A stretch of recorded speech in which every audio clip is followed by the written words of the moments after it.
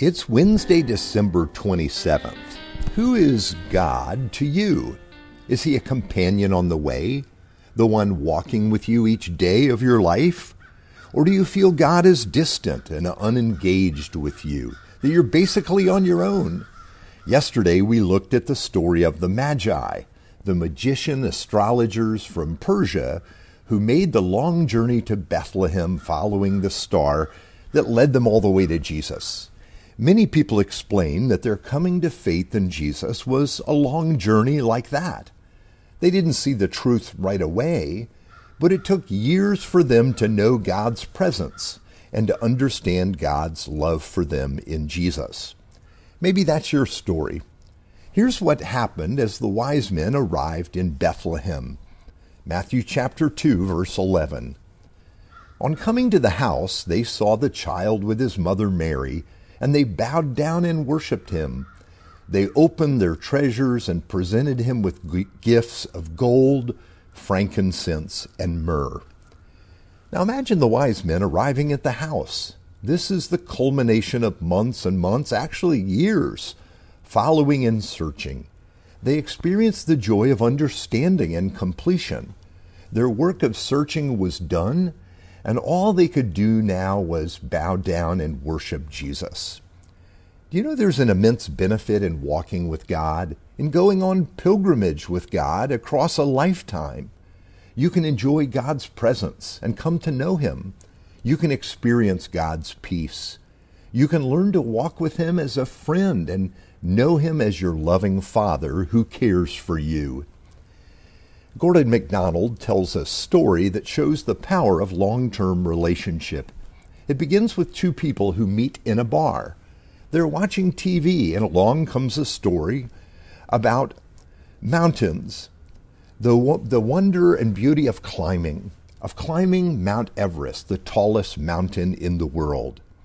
As the two talk, both of them say they've always wanted to learn to climb. They wonder how hard it could be. So later they meet again. They go and talk to professional climbers who tell them it will take a couple of years to get into the right physical conditioning for such a climb. For another year after that, the two of them learn the equipment. They get into physical shape. And then they begin climbing mountains. Before long, they're climbing what are called the 14ers. Those are the mountains over 14,000 feet tall. There are 96 of them in the U.S., 53 in Colorado alone. Over 5 years, there are times when one becomes injured and wants to quit, but the other encourages him to stick it out. The day finally comes when they fly to Nepal, and they begin the process of going to higher and higher base camps. They're getting ready to climb the tallest mountain on earth and fulfill the dream they had in the beginning, and they're filled with expectation. But one of them decides to quit when he almost falls to his death, and it takes 5 days to convince him to continue. They finally set out at midnight on a beautiful day and climb through the night to get to the very top of Mount Everest, and it's incredible. The view is more than they could have ever imagined.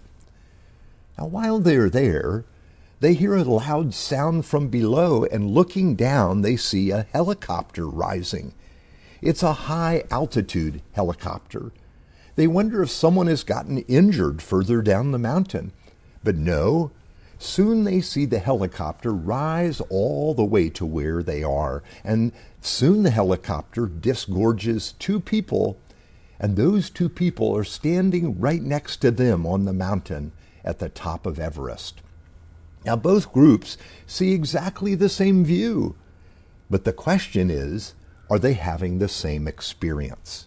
No one would think that they're having the same experience.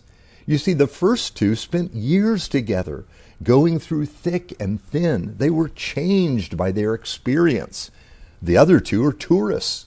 They come for a few moments and take a few photographs, and they're soon gone. You see, God wants us to go on pilgrimage with Him. He wants us to know Him deeply and enjoy Him. He wants us to share in each day with Him, to know His presence in everything we face in life.